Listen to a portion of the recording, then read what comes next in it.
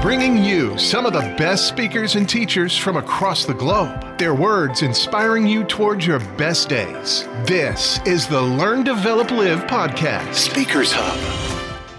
Good morning. Welcome to the Learn, Develop, Live podcast and the Speaker Hub for today. My name is still Chris Jaggs, and I'd like to thank you for joining me on another chapter of this LDL adventure. We have some wise words from entrepreneur, investor, and of course, the founder of Amazon, Jeff Bezos. In this clip, Jeff and others explain just how he got started with this journey to building one of the biggest companies in the world, all from his small little garage. Here is Jeff. I was working at a financial firm in New York City with a bunch of very smart people, and I had a brilliant boss I much admired. I went to my boss and told him I was going to start a company selling books on the internet. He took me on a long walk in Central Park, listened carefully to me, and finally said, "That sounds like a really good idea, but it would be an even better idea for someone who didn't already have a good job." You can have a job, or you can have a career, or you can have a calling. And if you can somehow figure out how to have a calling, you have hit the jackpot, because that's the big deal. I met Jeff Bezos 25 years ago, and he told me, "Dave, I want you to invest in my company." "What are you doing?" "I'm going to start a bookstore in my garage."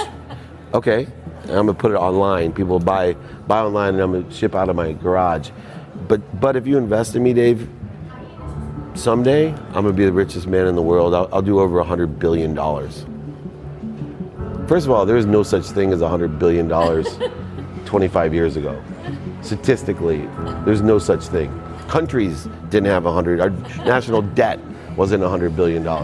And this dude's telling me at 26 years old that he's going to be the richest man in the world because he has a garage and the internet? That was his truth. No, but he did not know it, and neither did I. But the difference between him and I is I was laughing, scoffing, and jesting at him, and he was already applauding himself, going, at the right way, at the perfect time, I'm going to make as much as I can as quickly. And I'm sitting there going, there's no way this is going to be a big business. Do something you're very passionate about, and don't try to chase what is kind of the hot passion of the day. Seen in that light, it really was a difficult choice. But ultimately, I decided I had to give it a shot. I didn't think I'd regret trying and failing. And I suspected I would always be haunted by a decision to not try at all. After much consideration, I took the less safe path to follow my passion, and I'm proud of that choice. As a young boy, I had been a garage inventor. I'd invented an automatic gate closer out of cement-filled tires, a solar cooker that didn't work very well out of an umbrella and aluminum foil, baking pan alarms to entrap my siblings. I'd always wanted to be an inventor, and she wanted me to follow my passion. There's a military phrase that I especially love, and it says, "Slow is smooth and smooth is fast." And I have seen that in every endeavor I've ever been in. That's the kind of thing that really allows you to make progress. You know, you get certain gifts in life and you want to take advantage of those, but I guess my advice on adversity and success would be to be proud not of your gifts, but of your hard work and your choices. So, you may be, the kinds of gifts you get in life, you might be really good at math. It might be really easy for you. That's a kind of gift.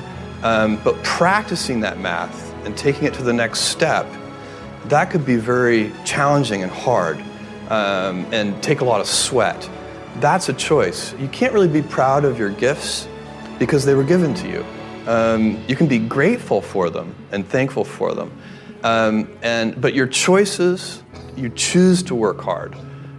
You choose to do hard things. Those are choices that you can be proud of. You can choose. We all get to choose our life stories, and it's the choices that define us, not our gifts. Everybody in this room has many gifts. I have many gifts. You can never be proud of your gifts because they're gifts. They were given to you. You might be, tall, or you might be really good at math, or you might be extremely beautiful or handsome, or there are many gifts, and you can only be proud really of your choices, because those are the things that you are acting on. And one of the most important choices that each of us has, and you know this just as well as I do, is you can choose a life of ease and comfort, or you can choose a life of service and adventure. And when you're 80, which one of those things do you think you're going to be more proud of? You're going to be more proud of having chosen a life of service and adventure. There's never been a better time to be alive. I mean, it's just incredible the amount of inspiration that the world generates for me, and I think for a lot of people. It's insane, the amount of change and invention and opportunity. Your life, the life you author from scratch on your own, begins. How will you use your gifts? What choices will you make? Will inertia be your guide, or will you follow your passions? Will you follow dogma, or will you be original? Will you choose a life of ease, or a life of service and adventure? Will you wilt under criticism, or will you follow your convictions? Will you bluff it out when you're wrong, or will you apologize? Will you guard your heart against rejection, or will you act when you fall in love? Will you play it safe, or will you be a little bit swashbuckling? When it's tough, will you give up, or will you be relentless? Will you be a cynic, or will you be a builder? Will you be clever at the expense of others, or will you be kind? Every time you figure out some way of providing tools and services that empower other people to deploy their creativity, you're really onto something. You're very lucky if you have a career. A lot of people end up with a job. If you don't love your work, you're never going to be great at it. Jules Verne, Mark Twain, Galileo, Newton, all the curious from the ages would have wanted to be alive, most of all, right now. As a civilization, we will have so many gifts, just as you as individuals have so many individual gifts as you sit before me. How will you use these gifts? And will you take pride in your gifts or pride in your choices? That video can be found on YouTube and is called I Got Rich When I Understood This, Jeff Bezos, and is published by the Business Motiversary YouTube channel. Now you can start your own plan of yours and put it into action by booking your exclusive free 30-minute Learn, Develop, Live power call by going to ldlcall.com, find the perfect time slot for you. Let's talk and get you moving in the right direction. And for those who don't like the salesy stuff, the credit card can stay at home today. This isn't a sales call, just a great conversation between two people who want to find the best and next step for you. That is all I have time for today. Enjoy the rest of your day, and I'll see you in the next one. You're listening to the Learn, Develop, Live podcast with Chris Jaggs. Stay tuned for more motivation to get you going.